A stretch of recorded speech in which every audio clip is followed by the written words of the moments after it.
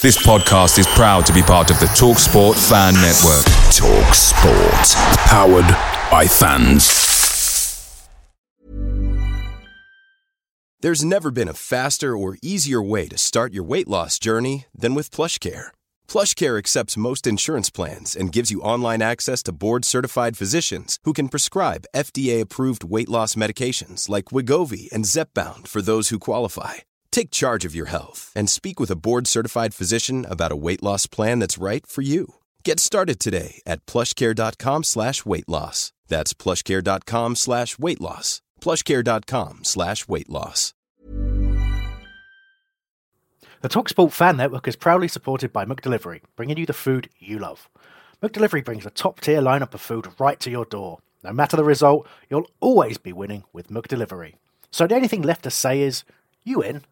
Order now on the McDonald's app. You can also get reward points delivered too, so that ordering today means some tasty rewards for tomorrow. Only via app at participating restaurants, 18 plus, rewards registration required, points only on menu items, delivery fee and terms apply. See mcdonalds.com. I've started the recording with Don't Tell Albert. Try and get something incriminating said.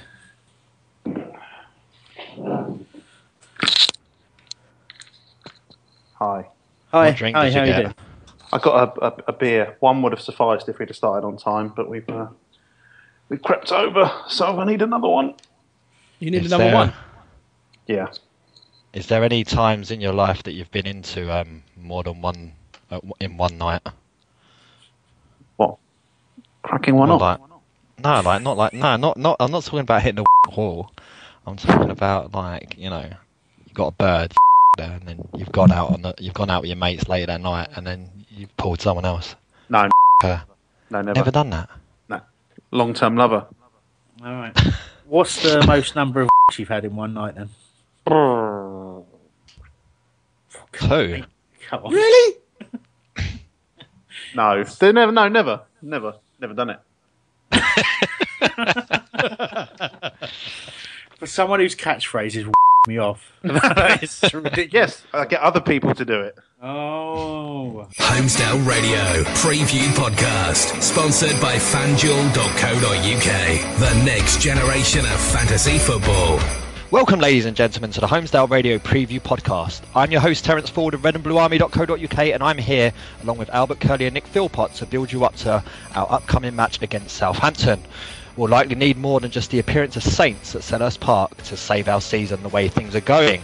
Joining us at various points in the show will be Southampton fan and editor of Shoot Annual Jack Rosser, and former Crystal Palace, Leicester, Ipswich and Coventry striker James Scowcroft, who will discuss our classic match versus Southampton. Before we get into all of that, remember to subscribe to both of our podcasts by visiting holradio.net/subscribe.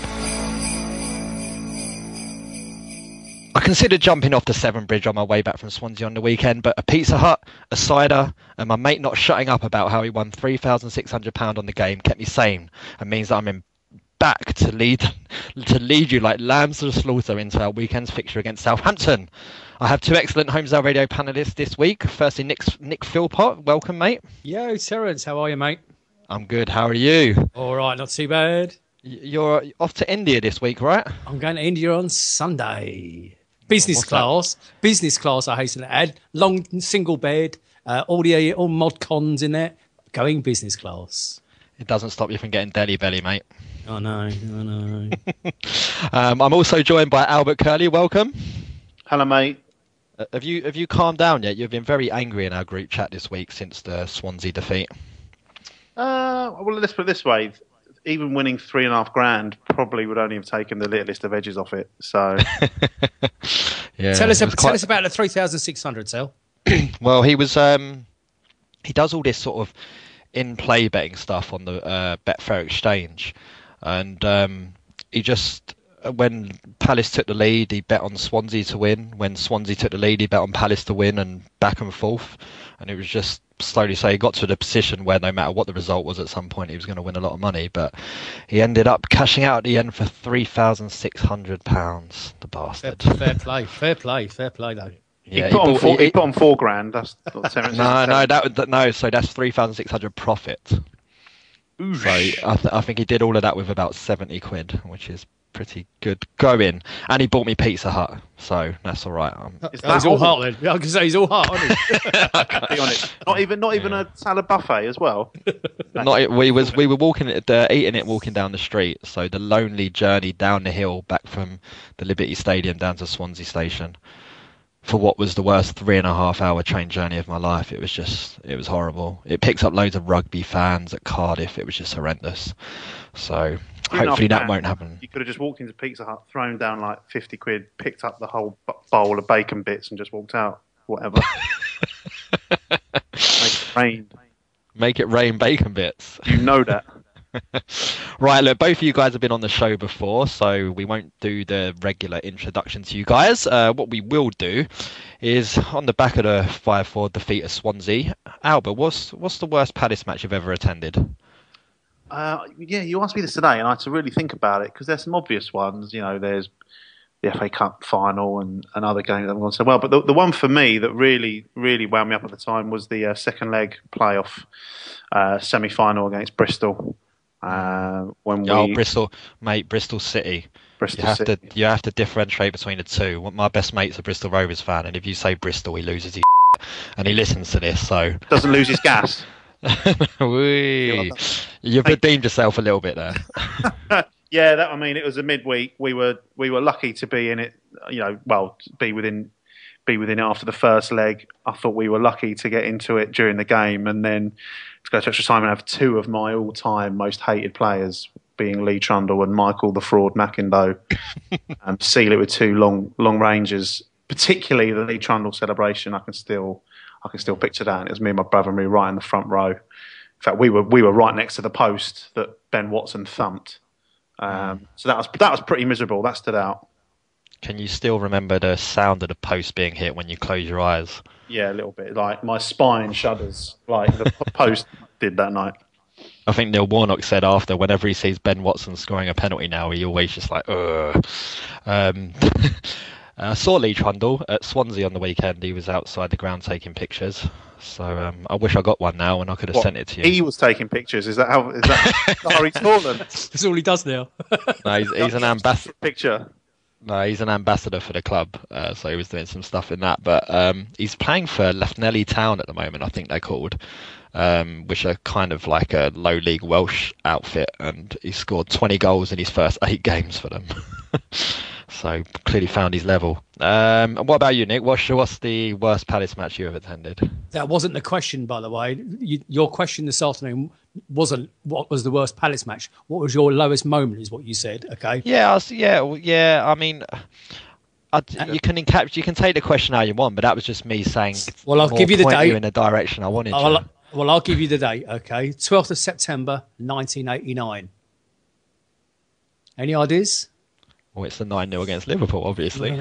Obviously, but I wasn't there, okay? I was actually on holiday with my family, my children, loads of friends. It ruined my holiday. Oh, there we go. Swearing already. I'm sorry.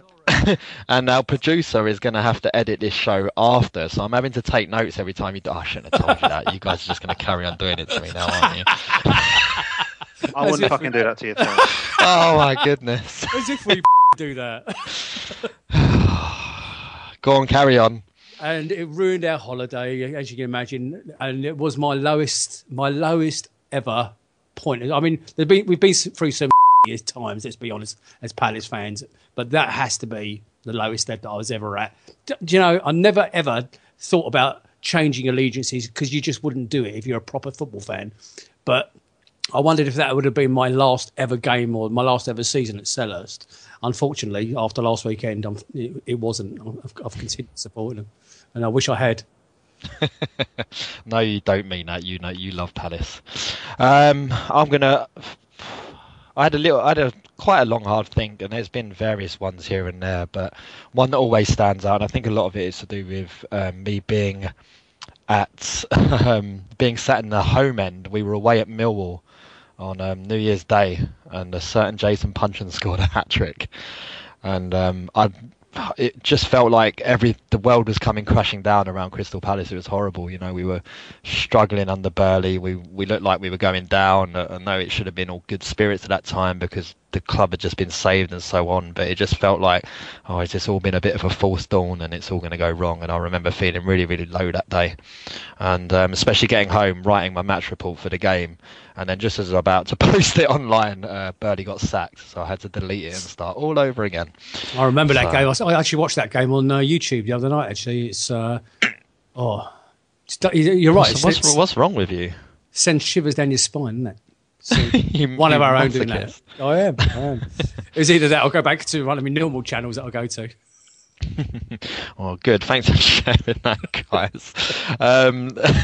We'll get into a little bit more up to date now. So we talked about it on the pod last week, but Zaha has now officially chosen to join the Ivory Coast.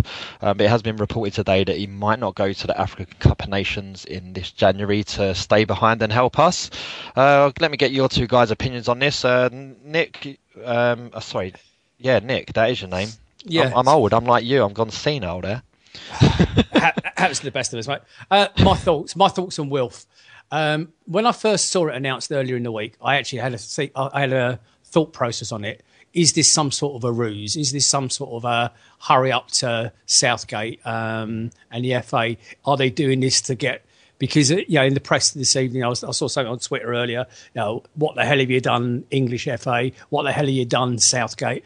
If he does go to the African Cup of Nations, if he does play for them, good luck to him because let's face it, he's been our best outstanding player all season. He deserves international recognition for sure. And I wish him nothing but the best. But I think it's a complete and utter screw up by the English FA. Yeah, what about you, Albert? I think if I was any more positive about England or I took a wider interest in the England squad, I'd probably be a bit gutted and think, we as a nation have lost out. But when you're sort of a bit over the England situation, it's easier to sort of stay a bit calmer about it. I think it's good for him. I think, he's good enough to play international football. He deserves to play on a bigger stage. And if that's with the Ivory Coast, then good for him. It is a shame that he's not got recognition in the country that he's lived in for most of his life, and I imagine that would be his first choice. But it's just another glaring neon sign around the incompetence that is the England setup. Yeah, it certainly is. I think he's just obviously taken a step back. He's obviously got influences in the background there, and he'll go to the next World Cup if that's the case as a guarantee, which he won't do with England potentially. And yeah, exactly. I know I spoke a lot about last week. I think it's just boring of England, especially to just want to stick with the samey. But it's England's loss, it's Ivory Coast's gain, and hopefully it will allow Zaha to become a better player. Hopefully in red and blue still. Connor Wickham has been announced that he's got to have surgery today, and if it's a clean tear of his anterior ACL, then he's in trouble. That's about 9 months out. We talked about him potentially starting last week on the podcast, and he did indeed at Swansea. And it's a shame for him. I think it's the second time in his Palace career where he's finally started getting going, scoring goals, and he's got injured again. Do you think it's going to be a big miss, Nick? It's going to be huge. If you think about the what I've been calling for weeks on both the pod and the main show, a 4-4-2 setup, which you told me I'm too old to worry about that. We finally started with a 4-4-2 on Saturday, or a 4-4-2-ish. I don't think he had a bad game. In fact, I think he had quite a good game. I'm distraught for the fella. He's been on social media himself tonight. He's very positive. He said he's going to come back stronger and everything else. I just hope he's right, and I hope it's not worse than first feared. I mean, I think it would have come out in the press already if it was a real bad one. Maybe it's just a minor tweak or something that he needs an exploratory operation on. God hoping anyway. Good luck to the fella. No, if you ever walk down the tunnel at Selhurst Park, yeah, it's really low, right? Could you imagine this Southampton game? Christian Benteke is running down, giving himself a bit of a concussion, banging his head instead of ducking on the way out. And we've got Fraser Campbell up front, Albert. How would you feel about that? I would feel cold, probably dead inside, suicidal. Nothing good. Yeah, it's a big miss, isn't it? There's a lot of question marks over him last season when he was the focal point. I think the fact that there's some other names to take the heat off him this season, and it's the classic super sub, and then getting a start like he did on Saturday, it looked like it was sort of coming together for him. And yeah, it's a real shame because we're all talking about Remy, or when's Remy back, and then it turns out he's injured again, and you don't miss what you've never had, but. We need him to come back and then hope that he fits in and it all goes well. Really, that's that man who's hardly kicked the ball for probably about a season now. I don't think he knows what football is anymore. So yeah, I think it puts a whole new spin on what we do in January. To be honest, because obviously the back line is where we're crying out for some quality and depth, and you could argue middle of the park as well. But if we're going to be relying on Benteke staying fit, who could easily suffer the same fate, and let's assume Remy's not fit, Connor Wickham's not fit, like you say, you're left with the big FC, and that ain't good. Rather the big FA. Well, one of the big misses I think is going to be, especially at the moment, you highlight the defensive problems there, is that he's done really well from corners in a defensive manner. He was doing a very good job at Swansea until he unfortunately went off, and then we started conceding left, right and centre from crosses into the box. Final thing we'll touch on before we get into talking about the game. Did you see Steve Mandanda's comments that he made on French TV, Nick? Yeah, I did, and if they are translated correctly, and he is opening the door for departure, I've got a feeling on this. The club needs a lift. The club needs a massive lift at the moment. If he's still injured and he's not playing this weekend, and even if he isn't injured, I would bench him. I would actually probably drop him from the squad. And what this club would do with a massive lift at home on Saturday, can you imagine if they got Speroni to start?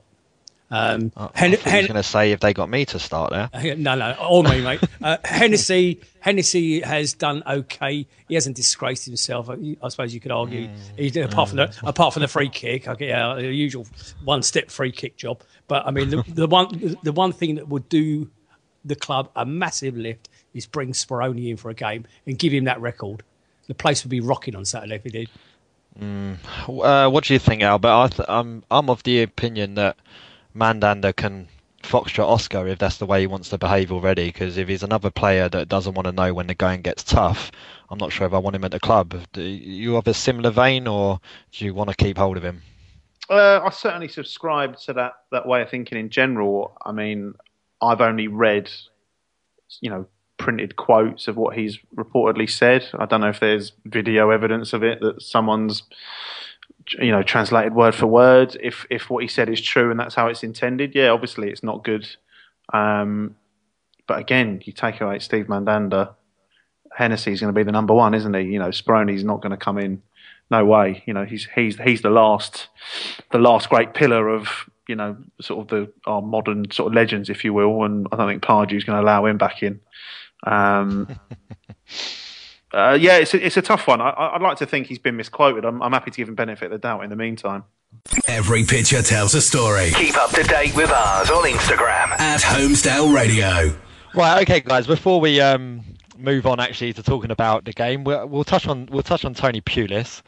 Albert, you're a particular fan of Pulis, so talk me through it. What's happened? Massive, as per the aforementioned Michael McIndoe. Straight up fraud, yo. Oh goodness. It's outrageous. You read the there's the sort of official court notes. I don't know what the proper term is going around, and they're very wordy. There's lots of legal jargon in there, but some of the selected quotes and accounts of what was said, it makes it very interesting and very damning reading if you're Tony Pulis or a Tony Pulis fan, which I know there are some out there, at least two or three. The best bit is that I like that he called Barry Bernan, Stuart O'Keefe, and Alex Price as witnesses. Lewis Price. Yeah, Alex Price. He wasn't available. The price is wrong. yeah, it was. He got got the date wrong of the heated players meeting, August the 12th. Indeed. which they've It was August the 8th, mate, not August the 12th. Barry Banan. August 12th was what Pulis was peddling. Yeah. These lies. Yeah, that's right. So the HPM was on the 8th, and Pulis sent it on the 12th, and he'd already wangled his bonus by this point. Bonus, I said there. To buy land for his children. Which sounds like really like 18th century, like, I needed to buy land for my children. Really sort of, it's almost like something out of Game of Thrones. Not that I've ever seen it. Apparently there's loads of tits. Sounds awesome. Yeah, I just found it really interesting. But I've also, I put it on Twitter today. I've also it seems to have it was on the BBC homepage and it was on the Guardian. There's an article on the Guardian about it, but it seems to have not drawn much heat, which, bearing in mind the Premier League's the most, overexposed football league in the history of the world ever, you'd think there'd be a bigger deal about it, especially in light of the Telegraph investigation earlier this year. But maybe that's just me. I haven't picked up enough newspapers. Terence, I've got a question for you. You always ask the questions. So your employer has just found out that in a court of law you've just been called a defrauding cheat, okay, and a liar, okay, and you're employing that guy. What would you do? God, I thought about teeing me up into a massive run. Look, I get sacked, basically. That's what happens here. But obviously West Brom were complicit in what he was doing because West Brom wanted him. It's basically been proven that they waited the right amount of time, so West Brom didn't have to pay any compensation to Crystal Palace, and that's been part of this ruling and why the figure's more than the bonus, that is more than just the bonus, that Pulis was paid early. And yeah, but it just shows that it's success over morals in football. I suppose in a way it always has been, but now there's very large sums of money involved. Back in the day when players were earning not much more money than the regular working person was earning to play football or manage football teams, it's a little bit a different story. You can understand why these people might have wanted to line their pockets, because at the end of the day it's a short career, and this sort of behaviour now is extended in. Tony Pulis does not need an extra £3.5 million. The man is earning enough money through his footballing career to lead a very, very comfortable life after he retires. And so that's what makes it a lot more wrong now, I think. Morally, I think it's still wrong whenever you're defrauding people anyway, in any fashion. But definitely, at the moment, he like I say, he doesn't need this extra £3.5 million. But the facts that the FA should be issuing some sort of ban, as far as I'm concerned. I can't believe he's going to be able to continue to be in positions where he can continue to commit this kind of fraud, whether it's through player sales or, initiating a move away from West Brom at some point. He should be banned. West Brom should be having to sack him, as any other brand in any part of the world would do. It shouldn't just be right because it's in football. The man should be sacked and never allowed to work in the field again. But the fact is, he's successful, and people perceive success, I guess, because all he does is keep you in the division and get you a mid-lower table finish, which isn't success, is it? But the brands are going to stay for this because morally they don't care as long as the hundreds of millions of pounds are rolling in. So that's my thoughts on Anthony Richard Pulis. So his middle name's Dick. So yeah, it is. So that rant went very well. Thanks for that. So the figures being bandied around are anything from 3.7 million up to 6 million quid. What would you do with that money? Well, there's only one answer, isn't there? I'll buy land for my kids. Obviously, that is. Well, you say that, Terence. Answer. He should be allowed to work in the field again. But if he did get the money and did buy that land, maybe he would be working in a field. Maybe he wants to get into something agricultural. Okay, moving on. Let's talk about the Southampton game. That's what we're here to do. Right, is this going to be Pardew's version of Warnock's Southampton? What do you reckon, Nick? Do you remember that was when Neil Warnock's last game was that? Oh, he substituted Yannick Bolasie when we were 3-0 down and replaced him with Martin Kelly, and got a chorus of "You don't know what you're doing" from the whole of the Palace. At least he didn't put him at left back. I think he did. The bottom answer to your question is, I'm mightily surprised he's even got the Southampton and Hull game, because that's but from reading accounts, that's exactly what he's got. The bottom line is, if we go behind on Saturday, the stadium is going to turn against him, and I predict a riot. I predict a riot. Honestly, indeed. And I think that's where it'll go. Quite catchy, I think it will go off on Saturday. If we go 1 or 2-0 down, which I will be predicting that we will do, I think it's going to go off on Saturday. And come 6 o'clock Saturday night, he won't get the whole game. He'll just get the Southampton game, and that'll be it. And we'll be using that £3.7 million to pay him off. Yeah, a lot of people have been making that link. Albert, you be snapping up your season card and throwing it in? Well, no, because I share my season ticket with my dad's mate. So I know this is going to sound awful, but is there a little bit of you that does want to go 2-0 down quite early on, just to see what happens? Didn't we get this problem though with Brexit? Didn't David Cameron go, let's just see what happens? Let's just see what Brexit means. Brexit, and Pardew means Pardew. Also, Pardew means exit. Yeah, very good. Listen, obviously I want to go on Saturday, and I want us to win, and I want us to win by 5 goals to 0, and play out of our skins and have a really good performance. But after the week, it's not even after the weekend, is it? It's after this year. I just don't see. I don't see a way back. I don't see what he can do to change it. We've lost one of our only attacking options in Connor Wickham. I just can't see anything positive coming out of the weekend. Whether that ends in a riot or a sacking, I don't know. But I don't think it's going to be pretty. And I've got my Christmas party on Friday, so I'm going to be in a bit of the blues anyway. So I'm sort of looking forward to it in a weird way. Yeah, it's going to be interesting. I'm intrigued to see what the Homesdale Fanatics are going to do, because with Ian Holloway's time and Neil Warnock's time, when it was over, they withdrew their support for albeit a small period of time, but just sending that message that we're not behind him anymore. But they've been very, very pro Pardew in the time because of his links with the clubs and so on. So I'm very intrigued to see what will happen on Saturday. Hopefully it won't be any worries and we'll be going 3-0 up or something like that. But like I said, I can't see it. And then 4-3 down. Yeah.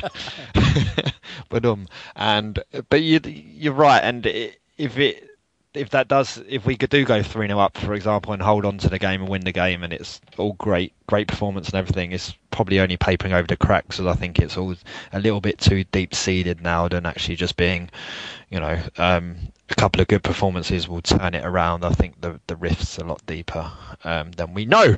So Pardew hinted after the Swansea game that there was going to be wholesale changes. What sort of wholesale changes are we talking, Nick? Do you think a really big shift in formation or personnel? What do you think he's going to do? A little bit on the formation. I think he'll bring Friars in for this one and give old Kelly a bit of a rest. But what it will do is, because of the loss of Wickham, I think it'll give us an opportunity to play MacArthur, Puncheon, Zaha and Benteke up front, and bring Joe Ledley in as well. Well, Kabai's suspended, isn't he? He picked up his fifth yellow card. Which is why, obviously, Ledley... Is Ledley fit? Because I haven't... he was on the bench at the Swansea. He's well fit.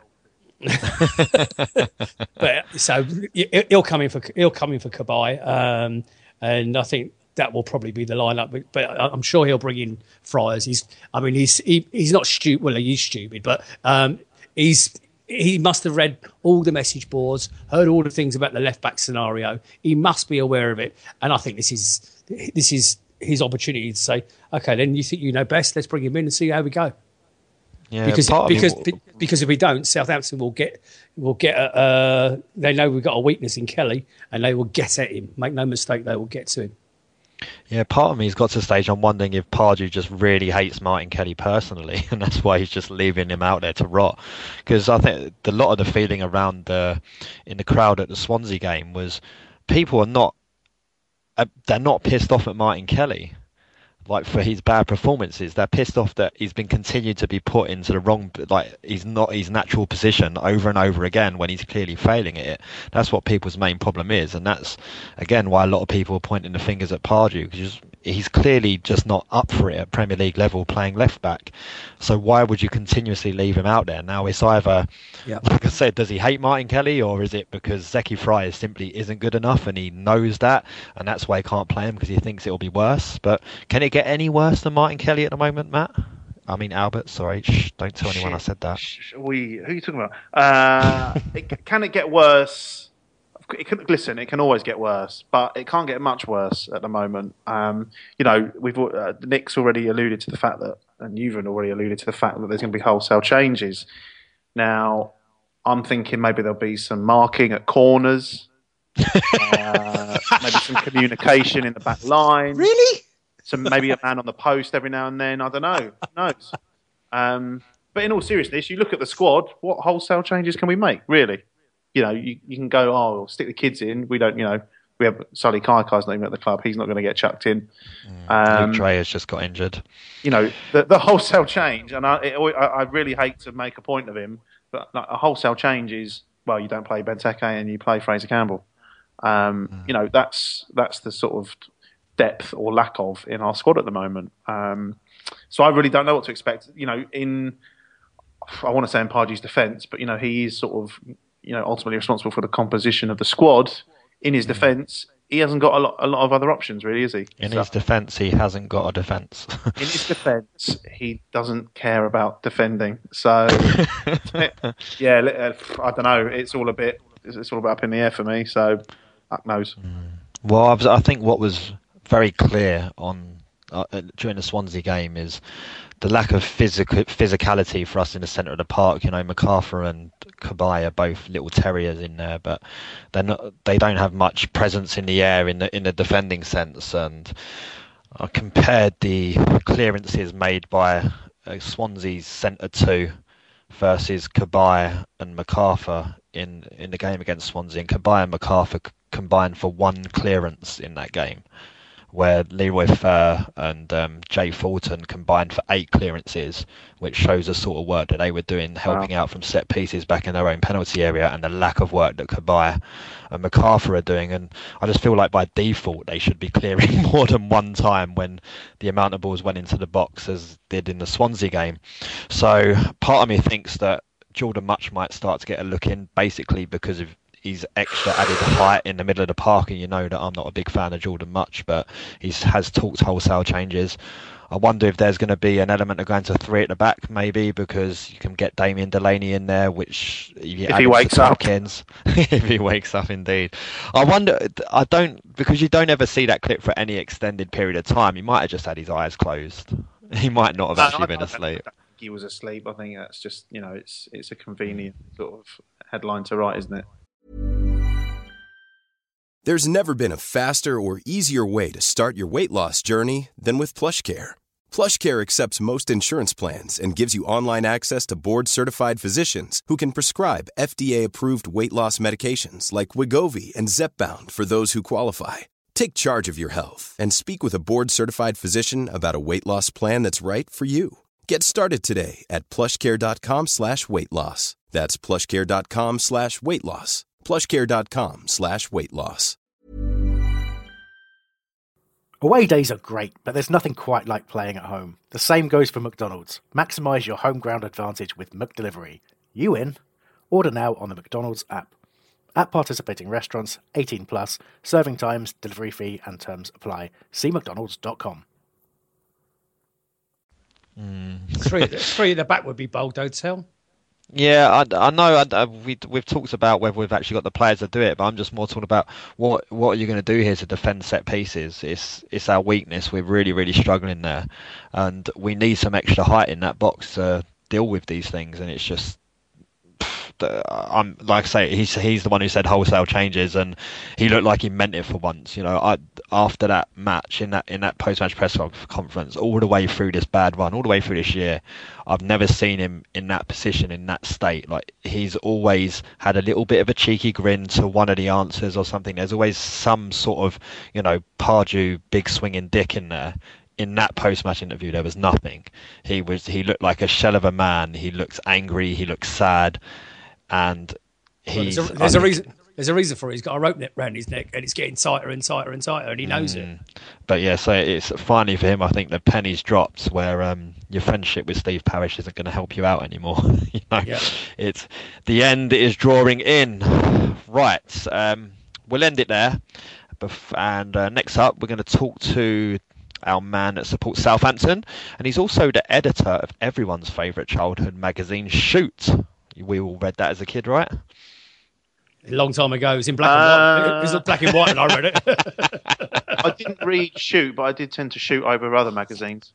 Oh my God. Anyway, look, that man is Jack Rosser, and he will be up after this short interlude. Homesdale Radio Preview Podcast, sponsored by FanDuel.co.uk. The next generation of fantasy football. Yes, so we are now joined by Jack Rosser. Jack, thank you for joining us, mate. No worries, pleasure to be on. So, having a little stalk on your Twitter profile, what is it that you're doing with Shoot magazine? So I'm on the editorial team of Shoot. That's pretty cool. And we all read that as a kid. Does it still get produced in magazine format? No, so it's all online now, and there's just the annual once a year. So we're putting out daily content, news and features. Very nice. Right, so Southampton, you've hit the reset button again at the start of the season, as you seem to like to do every year. What's your secret to being able to just freshen it up so much every time? I think it's sort of beyond most Saints fans to explain it. Really, we praise our recruitment and things like that. They've always got 2 or 3 replacements for every position sort of lined up, whether that be a player or a member of staff. So we always know what we want, but the fact that it's gone so well, each time so far, is I suppose a bit of luck as well. And so you got your new manager in. Is it Claude Puel? Am I saying that right? Yeah, that's right. Yeah. Be honest. Had you heard of him before you got him in? I hadn't. No. Me neither. I feel like that with a lot of Premier League managers at the moment. What's he doing differently to what Ronald Koeman was doing? Well, he changed. He had a big shake-up with the sort of way the system we used at the start of the season in terms of formation. We still, very much look to play attacking football, quite quick pace, but it was just the way in which we used the midfield and things like that. But he showed a lot more, which I think showed at the weekend with Josh Sims. He showed a lot more faith in the youth system than Koeman did. He was often criticised for sort of ignoring it, and he was pulled up in the press conference after the game this week, which he didn't really like being sort of held against his own comments when he was Saints manager. So yeah, he showed a lot of faith in the youth system, and so far this season it's paid off with lots of Josh Sims and Sam McQueen making their debuts and doing really well. Yeah, I think it's really important, especially for English football, that people are coming in and giving youth players a chance. You've got the same happening at Spurs at the moment as well. So it can only mean good things for the national team going forward. Is there a little bit of you? Yeah. Is there a little bit of you just enjoying Koeman's rocky start at Everton? Oh, definitely. There's quite a large bit of me that's enjoying it. It's you always like to sort of take the perspective of, you can understand why players made a big, when we lost all our players to Liverpool and United and things like that, you can understand why they're going, because it is Liverpool and it is Man United. It was a bit of a kick in the teeth when Koeman, made all these statements about, I don't get drawn by money or things like that. And then disappeared with a year left on his contract to Everton. Whatever's gone on with him and the board, maybe changes it, but nobody's sure of that. So no, it's definitely quite nice to watch. Yeah, I mean, you beat them at the weekend. Yeah, I mean, we was obviously there at your place on the last game of last season, and getting into the Europa League and the whole spirit around the stadium, everything just seemed like everyone was pulling in the right direction. So I was a little bit shocked to see it happen. So it's a bit sad. You'd want to see him stay on, and what's he going to go? Yeah, I think it was big. It was a big shock to everyone. I think when the comments came out, they were almost laughed off as if why on earth would he leave for Everton? I think they finished about 11th last season, and like you said, that the atmosphere at that game was incredible. It was all just can't wait for next season now with Koeman in charge, and then it all changed. What's the Europa League been like? I've really enjoyed it. I've managed to get to any of the away games. I've been to home games so far. And I think it's a competition that a lot of teams, sort of similar stature to ourselves, should be looking to do. Whether it does have an effect on your league form or not, we'll be able to look back at the end of the season and sort of say that. But I definitely want to do it again next season and the season after. It's something to enjoy rather than a hindrance on your season, I think. Yeah, there's something nice about beating Inter Milan. It doesn't matter if they're a great team or not at the moment. You can always say we beat teams like Inter Milan. Back in a few years and it'll just say we beat Inter Milan. So is it Beer Shiva? Is that what they've called, or you've got in your last game? Yes, yeah, we've got them next week, Thursday next week. So a win or a goal, a draw, and we're through, yeah. Okay, right. That'll be good. Good luck to you in that one. Always like to see the English teams progress. Right, so back to the weekend. What are we going to have to do to pick up a result against you this weekend? Where is Southampton weak? I think, there's always, as there is with most teams, there's always a bit of weakness. The defence has got a mistake in them. Fonte's not, I know he's ex-Palace, so you can know a bit about him, but he's been excellent since he joined us from yourselves. But he's not quite been in his same self this season, so maybe there's a bit of weakness there. It depends who's out at right back. If Martina gets the nod again, which I can't really see happening, there's a weakness there. But I'm always wary of going into.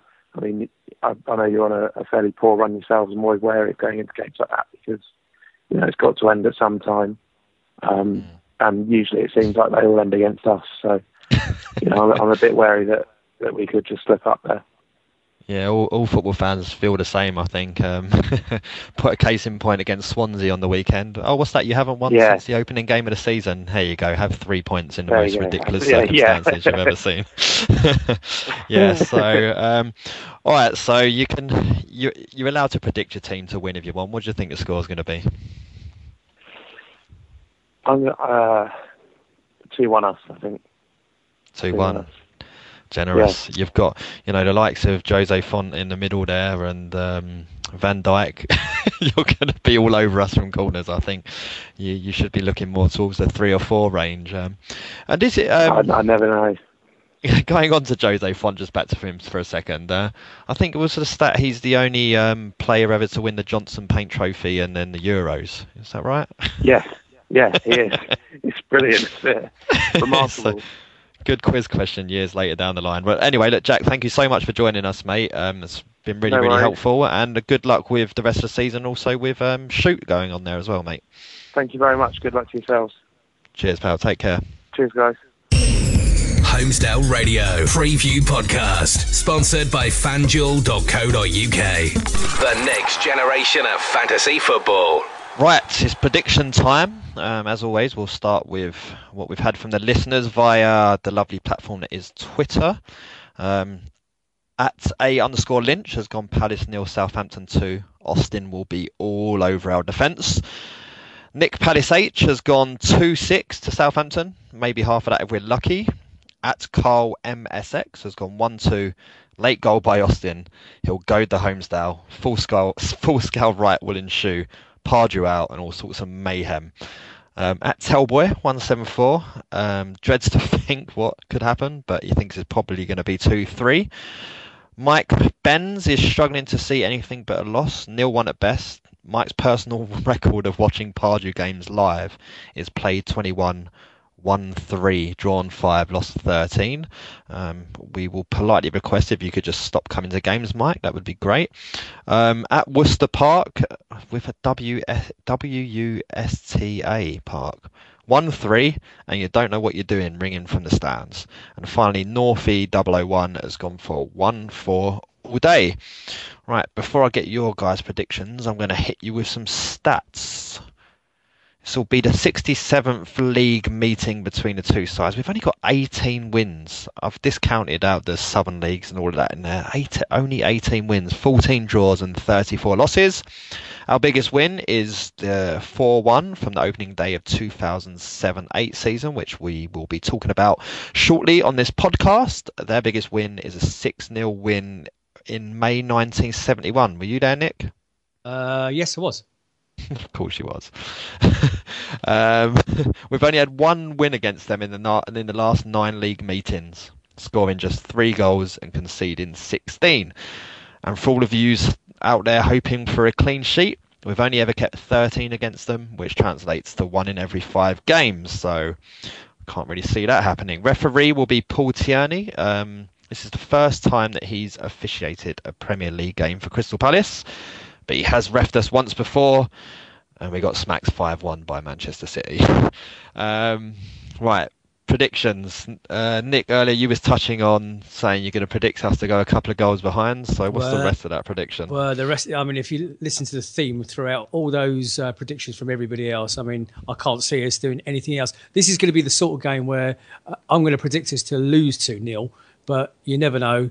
Knowing Pardew in a bit of luck, he may even sneak a win. But my prediction is we're going to lose 2-0.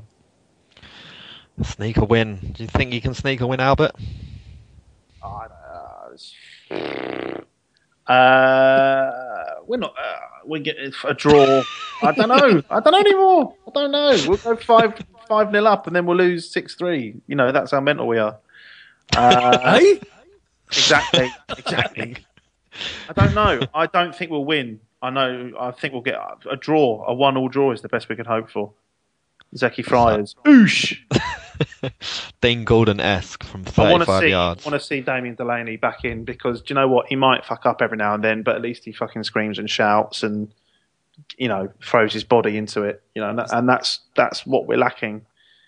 Whether it's going to do any good, I ain't got a clue. He was less asleep on the bench than our defence were on Saturday.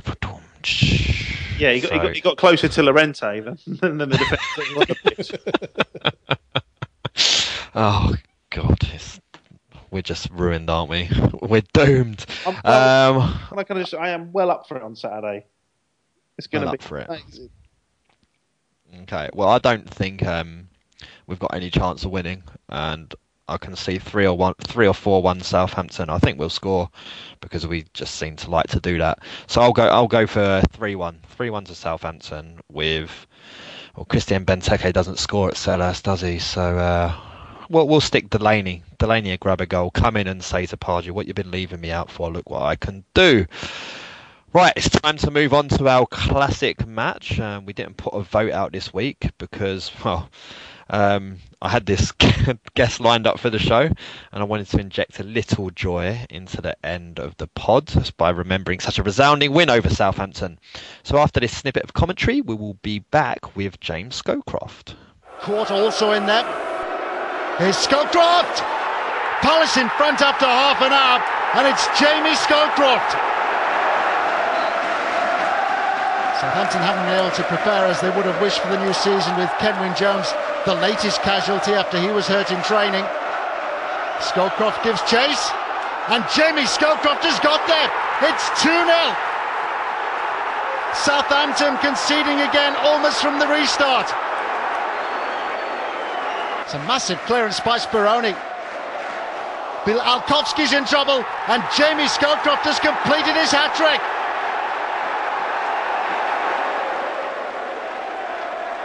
Kennedy over the free kick. On by Court. Here's Morrison.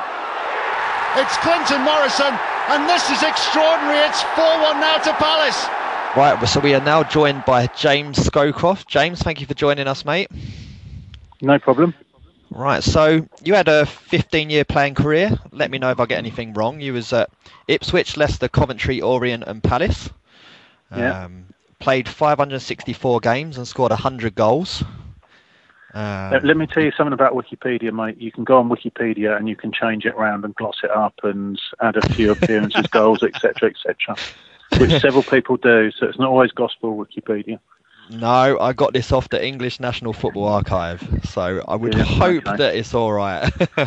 Right, 84 of those games you played for Palace and you scored 14 times. For all the geeks out there, you played 14% of your games at Palace, and 14% of your goals were scored at Palace, and 14.8% of your games. So you owe us 0.8 of a goal, mate.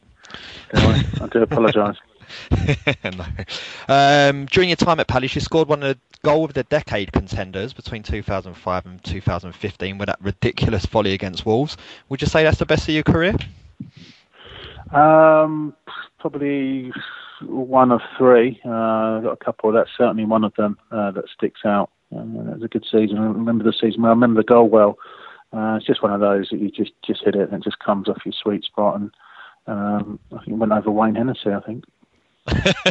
Well, yeah, the Danny Butterfield hat-trick was against Wayne Hennessy. Your goal, oh goodness, Wayne. Yeah. Indeed. Right. So the game that we've got you on to talk about is Saturday 11th of August, and the Palace faithful are off to St Mary's for opening day of 2007-8 Championship season. Southampton lost in the playoffs the previous season and were one of the favourites to earn promotion. But Palace showed the host that it would be, in fact, them who was pushing for it. So Peter Taylor was in charge at that point. What was the ambitions for the season going into this game? The ambitions were sort of ambitions for any team in the Championship, really, to try and get into that top six. We had a squad that was capable. We had a squad that actually did do it that season. So we'd had a sort of mediocre season the season before, and I think we'd had a very good pre-season, very positive pre-season. And I think we went into that game and nobody really sort of took us too seriously, and we were excellent that day. We were really good. I mean, beat a very, very good Southampton side, who I think had people like Greza Rajiak up front, Idiakos in midfield. They had some good players, some very, very good players, and they were heavily fancied that season. And it was, even throughout that season, it was a topsy-turvy season, but the second half was very good. That still possibly was one of our best performances and best results. Yeah, it certainly was. So we lined up with Julian Speroni in goal. We had Matt Lawrence, Tony Craig making his debut, Mark Hudson, Leon Colt, Ben Watson, Tom Saws, Stuart Green, Clinton Morrison, Mark Kennedy, and of course yourself. Are you still in contact with any of those guys? Occasionally, very, very rarely. I spoke to Stuart Green, bump into Matt Lawrence every now and again. Ben Watson's still playing, Tom Saws is still playing, Mark Hudson's still playing, Julian's still playing. Bumped into Julian, I didn't bump into him, I met Julian at his testimonial year. Was at the back end of last season. And yeah, no, any one of them, they were good, good bunch of lads around. We had an excellent pre-season. I think we went to Sweden on tour for a week, and it sort of got us going really, and it gave us a lot of belief really. And it's just a shame that result that day, we couldn't sort of kick on from there. Yeah, so we 0-0 up into just around the half an hour mark, and I think it was a Ben Watson corner you headed in, wasn't it? It was a Stuart Green corner. Stuart Green. Oh, there you go. Yeah, no. It was one. We worked quite a lot on set pieces. Really good ball in. I think it was Chris Makin, who played with Ipswich for a few years. Mark there just managed to get in front of him. And in the Championship, usually the first goal is key. And I think that just from the opening half hour, they passed the ball really well. From what I can remember, it was a boiling hot day. And that was a crucial first goal. And that gave us a platform. I think I scored the second one a couple of minutes after that. Is that right? It was instantly after. So they take kick-off, one pass forward, it's overhit, and I think it's Matt Lawrence just launches it over the top, and you run onto it. Yeah, nice little tidy finish. Yeah, just remember, it's just one of those that bounces, and the sort of finish is made up for you. Just managed to lob it over the goalie and 2-0 up, and it was a dream start. And from what I can remember, they pulled a goal back right on the stroke of half time. Yeah, that's right. Yeah. Which sort of disappointing, really, because to sort of be 2-0 up and then go in at 2-1, the game was still very tight. Well, it didn't take long after half-time, about 8 minutes to re-establish a 2-goal lead. Right? Julian Speroni just punts it down the field and nearly lobs the goalkeeper off the bounce. But the goalkeeper just manages to scoop a hand on it. It basically throws it straight into your head. Now, on looking back on the video, it makes it look very, very easy, but it couldn't have been easy to react that quickly to head it in.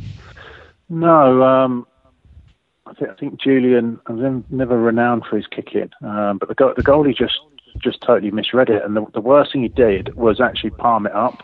They palmed it anywhere else, or it might have even gone wide, and he palmed it up, and I can remember just running back with the defender, and he just couldn't have palmed it any better for me, but I still sort of had to react, but naturally I reacted in the right way, and 3-1 up and a hat-trick, and it was just in front of the Palace, and Palace had excellent away support that day. I think they must have taken 3,500. I think you got a bigger allocation in the Championship, and Palace away support has always been very, very good. So, that was one thing that stands out for me, how good our away support was that day. So if the ball bounces over the goalkeeper and it's a choice of getting your hat-trick or letting Speroni score, which one do you choose? There's only one answer there, really, and I'm sure Jules wouldn't have minded either. But no, it was just one of those, really. I think we worked on it all week, that they liked to play, and we were going to press them and put them under pressure and just unsettle them, really, and that's what we did. And in the end, I think we played some very good football in the second half and controlled the game. We had some very good footballers in our side, people like Ben Watson, Mark Kennedy, very technically very good players. Yeah. So then just 2 minutes later, Clinton Morrison added the fourth, and that would obviously end up 4-1 and a really, really good win. But it was a bit of a false dawn at the start, I guess, because we'd only win once more in the next 15 games, and that obviously led to the sacking of Taylor. What did Neil Warnock do a little bit different when he came in? I think he just highly motivated a squad of good players. There was nothing special, nothing unusual. I think he was just typical Neil Warnock, highly motivated, stamped his feet a little bit, and just got us going. And in that league, the difference between sort of winning 1 out of 15 and winning 7 or 8 out of 15 isn't a big difference, really. And there's not a lot of difference between being 6 from bottom and 6 from top, and I think he just motivated a team of good players. And I think we lost the first 3 or 4 out of Neil's first games. Yeah, we didn't win in his first 7. Yeah. No, yeah. So it took us a long time, but then we got going. I think we had a very good Christmas, if I can remember. Right, I remember going to his old club, Sheffield United. I don't know if that's just before or just after. And we won 1-0, and that was a massive win for us. And then we just carried on right the way through to the end of the season, really. So I think we went from second bottom to finishing 5th. Yeah, I mean, over the 15 games, we went from 23rd up until just after Warnock came in, all the way up to 5th by January, which is quite a remarkable turnaround, really. Yeah. And that was, and as soon as you get on a roll, as soon as you get momentum in any team, any sort of division, you can see it with Palace at the moment. They need to just try and stop this run they're on and get some momentum going the other way. And when you can get that momentum going forward, you can just kick on and on and on and on, and everyone starts to believe in themselves. All right. Right, we're going to do a little James Scowcroft on James Scowcroft quiz to end. So it's just a few questions about your career. So how many penalties did you score in your career? I'd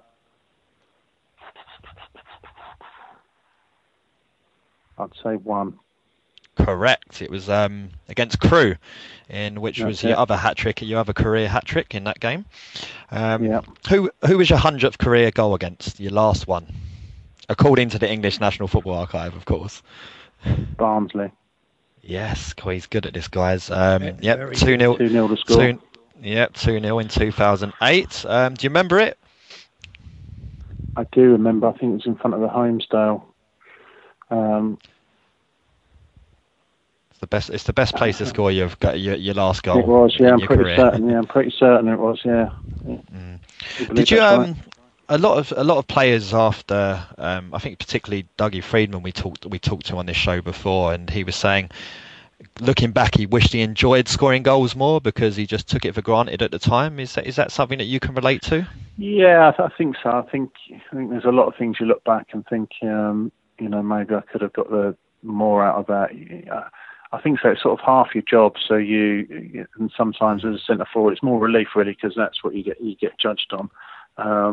But I can see where he's coming from, definitely. Right, and the last couple, how many times were you sent off in your career? 3.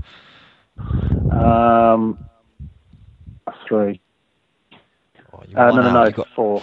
There you go. Yeah, twice for Ipswich against Grimsby and Middlesbrough. What were they, throwing elbows around, or? They were. The first one was a bit unlucky. 2 yellow cards. The second one against Middlesbrough. Luckily enough, I don't think it's on video because it's one of the worst sending offs you'll ever see. And if I did it in this day and age, I'd be in serious big trouble. The second one was for Leicester against Tottenham live on Super Sunday. I remember that one quite well. Where that was a mad game. Yeah, where the right back, who was Argentina, rolled over about 15 times and got me sent off. And then the last one for Palace, I think, was a second yellow against Swansea at home. Yeah, I think it was Burnley, the last one. The Spurs game 4-4. That's a bit of a barnstormer. It was, yeah. I think they were 4-2 up, I think, and they got Jermaine Defoe scored in 5th minute of extra injury time to level, I think. I remember right. Right, and finally, how many times in your career did you score against Palace?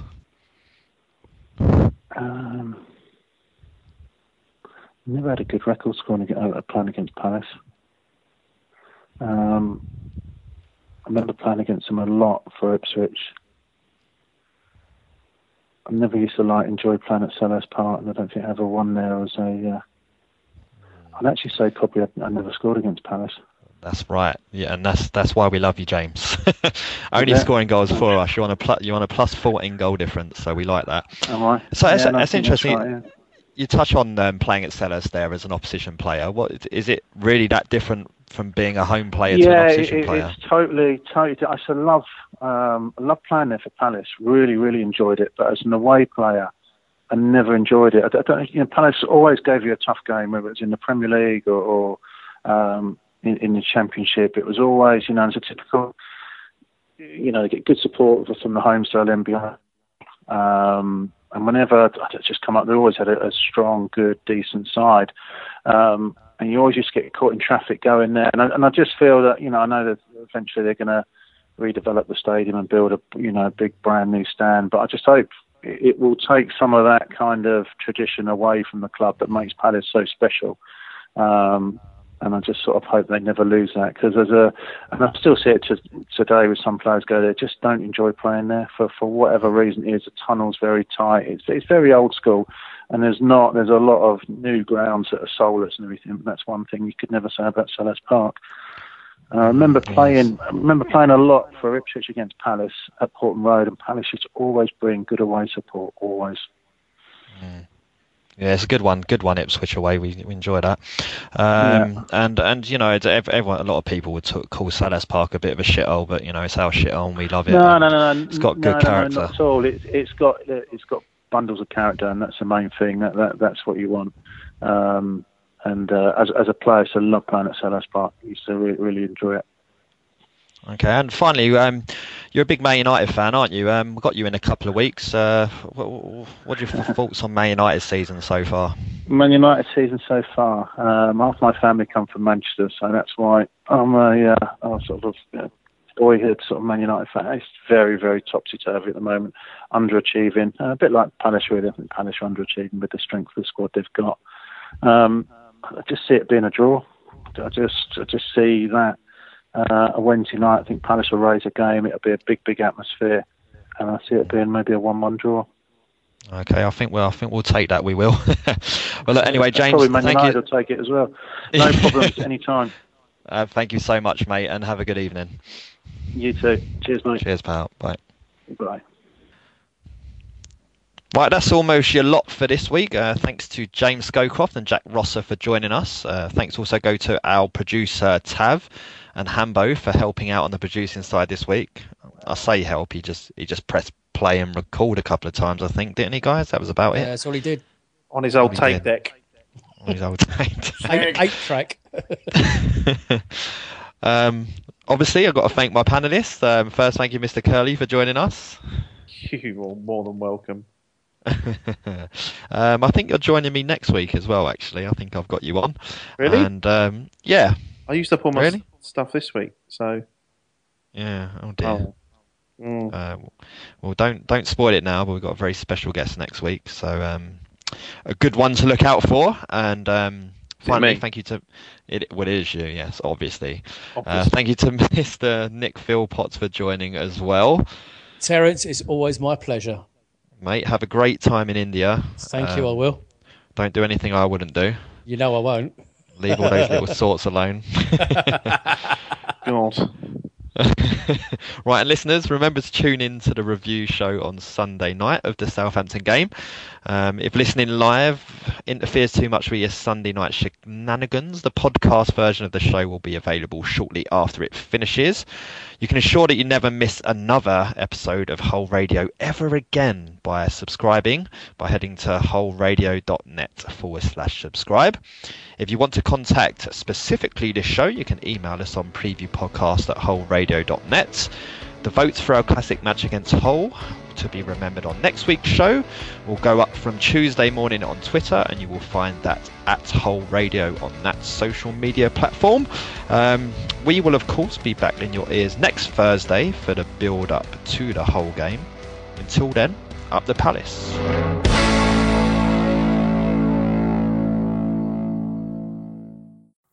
It's the 90th minute. All your mates around. You've got your McNugget share boxes ready to go.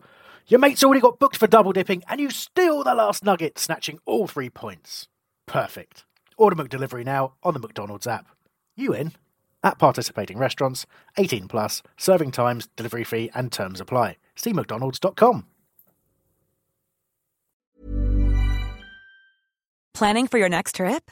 Elevate your travel style with Quince. Quince has all the jet-setting essentials you'll want for your next getaway, like European linen, premium luggage options, buttery soft Italian leather bags, and so much more. And is all priced at 50 to 80% less than similar brands.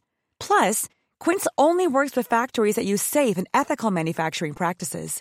Pack your bags with high-quality essentials you'll be wearing for vacations to come with Quince. Go to quince.com/pack for free shipping and 365-day returns. This podcast is proud to be part of the TalkSport Fan Network. TalkSport. Powered by fans.